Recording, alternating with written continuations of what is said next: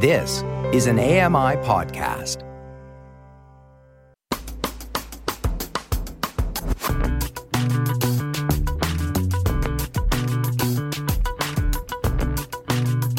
Welcome back. It's Now with Dave Brown at AMI. That's not true. Well, currently I am at AMI. Oh my goodness, I am not talking well this morning. That is a rough shot if you are the host of a television show. Welcome back to Now with Dave Brown on AMI TV. Woohoo! There you go. 100%, full marks. Advocates are calling for New Brunswick to reform its disability support program. A draft plan is currently being trialed. Shelley Petit has some perspective to share. Shelley is the chair of the New Brunswick Coalition of Persons with Disabilities. Hey, good morning, Shelley. Good morning, Dave.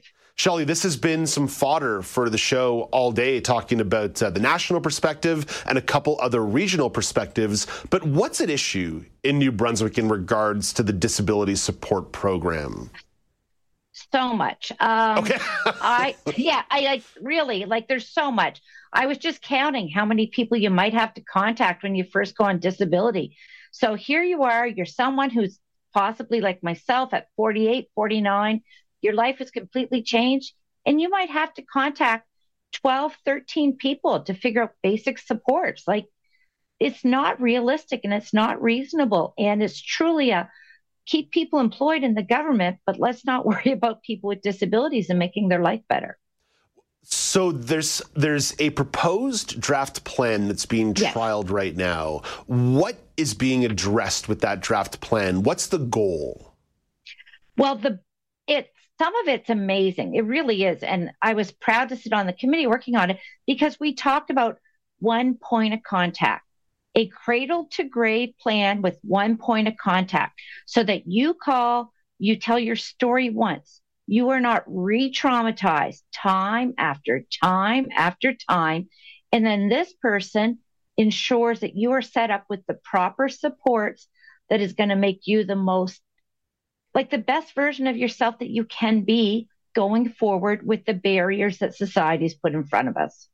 So it would sort of be a guide through the different ministries that you might have to deal with as a person with a disability. It's really thinking about the intersectionality and the number of points of service you might actually require in your life's journey.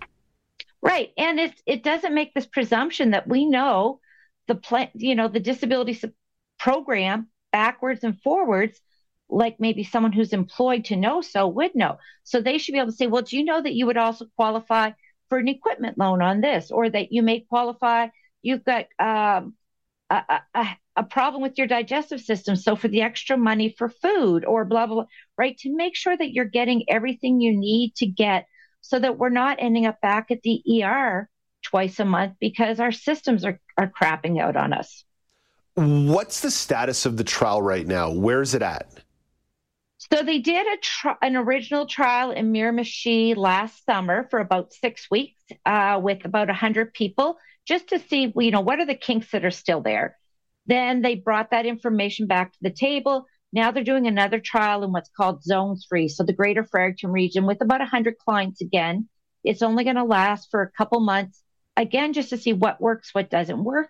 And then because the head of the disability support program has been quite clear that she doesn't want to roll it out half functioning because then everyone's just going to say this doesn't work and it's going to get canceled.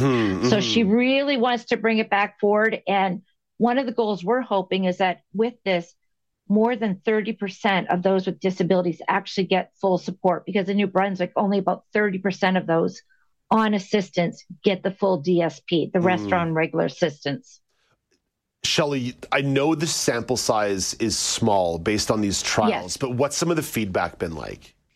It depends on who you're asking. We've talked to persons with disabilities and our members, and they love it. They especially talk about the lack of re-traumatization and learning about services and supports they had no idea they qualified for. Some who have been on supports for 10, 20 years, and they're like, what do you mean? I could have had this and this and this all along. And wow, would that have ever changed my life? But for some reason, apparently the third-party service providers in the province are not pleased with it.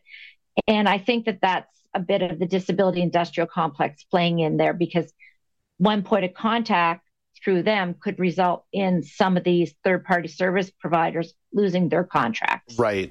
I can understand that. Like you say, the disability complex certainly exists. In fact, that's going to be explored in a roundtable conversation a little bit later in the show about telethons and fundraising for disability rather than governments necessarily doing the job that they're supposed to do. But let's leave that one. Let's leave that one aside for now, Shelley. Yeah. That one's coming out in about an hour or so. Shelley, what do you think it would take to have this system more widely implemented in a permanent way? Well, it's going to take government saying, government supporting it, saying, okay, we have to do better by persons with disabilities.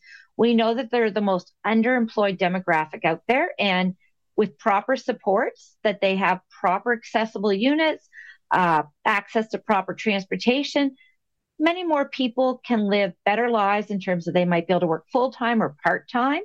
They'll have better mental health.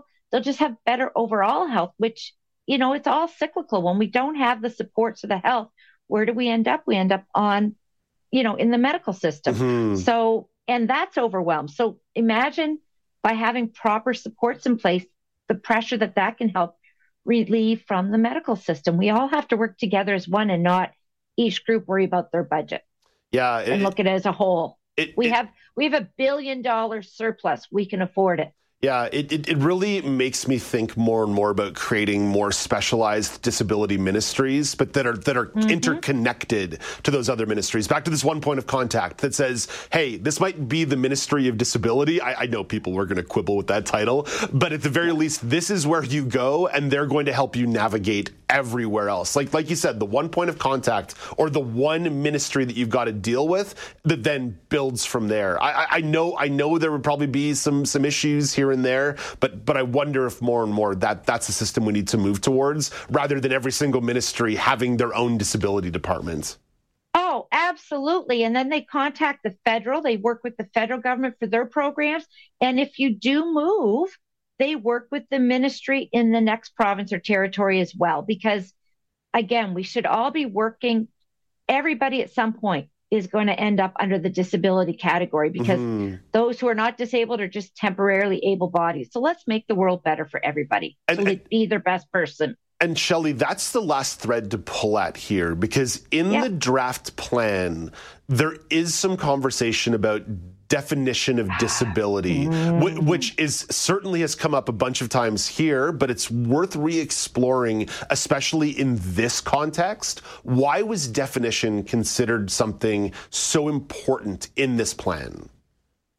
New Brunswick has a very strict medical definition currently, and it's very limiting. So as the advocates around the table, we pushed, and when they started releasing the plan to us, they came up and they said, we recognize, and there's going to be a social model definition of disability, looking at how barriers impact you and not necessarily a medical diagnosis. And everybody's like, yes, and so excited. And then they said, but to qualify for services, you'll need the medical model. But one step forward is still one step forward. And as they're recognizing that there are two different definitions, and we have to look at the social model definition, that then gives us more ability to push to bring it into the DSP. Yeah, I've always been an advocate that we can use both. We don't need to choose one or the other. Yes, there's a time where the medical model has to come in, but there are a lot of new disabilities out there that don't have a medical diagnosis yet, and we have to help, and I would be one. So they have to help work with those people as well. Certain chronic conditions that may not manifest all the time. That's certainly one that people need to consider. The notion of some invisible long COVID would be a good one. some invisible disabilities. There's a lot of stuff that can certainly fit into both models or one or the other. So it's worth considering both. Hey, Shelley, this is fantastic. Thank you for all the work you're doing behind the scenes, and thanks for talking about it today. Anytime. We'll talk to you next month. That is Shelley Petit. Shelley is the chair of the New Brunswick Coalition of Persons with Disabilities. In 60 seconds, John Lepke will have the weather story of the day. But first, here's Canadian press reporter Rob Westgate with your Morning Business Minute. Bay Street finished the week on Friday with a healthy bump, while Wall Street remained in the green as well. Toronto's S&P TSX added 95 points to close at 21,413. In New York, the Dow Jones Industrial Average gained 62 points, closing at 39,132. The Nasdaq, it slipped 45 points down to 15,997. Asian markets appeared mixed this morning, with Japan's Nikkei finishing up 135 points at 39,234. As for the Hang Seng in Hong Kong, it closed down 91 points at 16,635. Canadian bank shares are looking flat as they head into the first quarter earnings results due out this week, and grocery stores are turning to AI to help personalize offers, but many consumers still find the logic behind the incentives a mystery. As for the loonie, it's trading at 73.95 cents US. From the Canadian Press Business Desk, I'm Rob Westgate. Thank you very much, Rob. From money to weather, let's bring in John Lepke. John, it's February and therefore still winter. Yes, as evidenced by the snow that whipped my window in my bedroom yesterday evening. So to use a clothing metaphor, if you look at the weather service map, alert map from the Government of Canada, it kind of appears like much of the country is wearing a big old red belt. That means there are snowfall and winter storm warnings that stretch as far west as Jasper, as far east as Lake Manitoba, and with an offshoot as far south as the Alberta-Montana border. In the area west of Edmonton, those snowfall warnings mean an expected 10 to 20 centimeters of snow by this evening. In central Saskatchewan, there are wind gusts of 70 kilometers an hour expected today, in addition to 10 centimeters of snow, and wind chill values below minus 40 both today and tomorrow. Oof. Much of the same for affected areas of Manitoba. And don't worry, Eastern Canada, don't feel left out of this blustery party. A large chunk of southwestern Ontario and the Sioux Lookout area is under a winter weather travel advisory. Heavy snow is expected, with the peak snowfall pace being 2 to 5 centimeters an hour, so I'd avoid that particular road hazard if you can. And meanwhile, in Quebec, from Montreal in the south right up to the Newfoundland border, we have the opposite challenge. A low-pressure system will be showing up this week, creating some rapid melting and blustery winds. Blustery being our word of the day today. It's not just a bunch of media bluster, not just a bunch of hot air being blown by John and Dave. There you go. That's in the next segment. I'm not sure. That we share. Plus, just because they're special, the Rimouski area gets 2 warnings because they're also under a snow squall watch as well at the moment. So there's a lot happening in Canada's various biomes today. Well, John, I'll tell you, it's a beautiful sunny day in Toronto. I think we're hitting 5 or 6 degrees. So the center of the universe wins again. John, thanks for this. Talk to you a little bit later. Talk to you later. That's John Lepke at the AMI Weather Desk, which is in Saskatchewan today, so definitely a bit of a different perspective. Coming up next, a new Netflix docudrama explores Albert Einstein's moral dilemma with the atomic bomb. Amy Amanti reviews Einstein and the bomb. Was the film the bomb?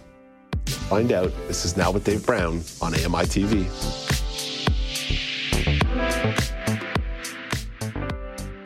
Hi, I'm Jenny Bovard. Join me monthly for Low Vision Moments, where I speak with awesome guests about some of the amusing things that happen when you're blind or partially sighted. Watch on YouTube or download Low Vision Moments from your favorite podcast distributor.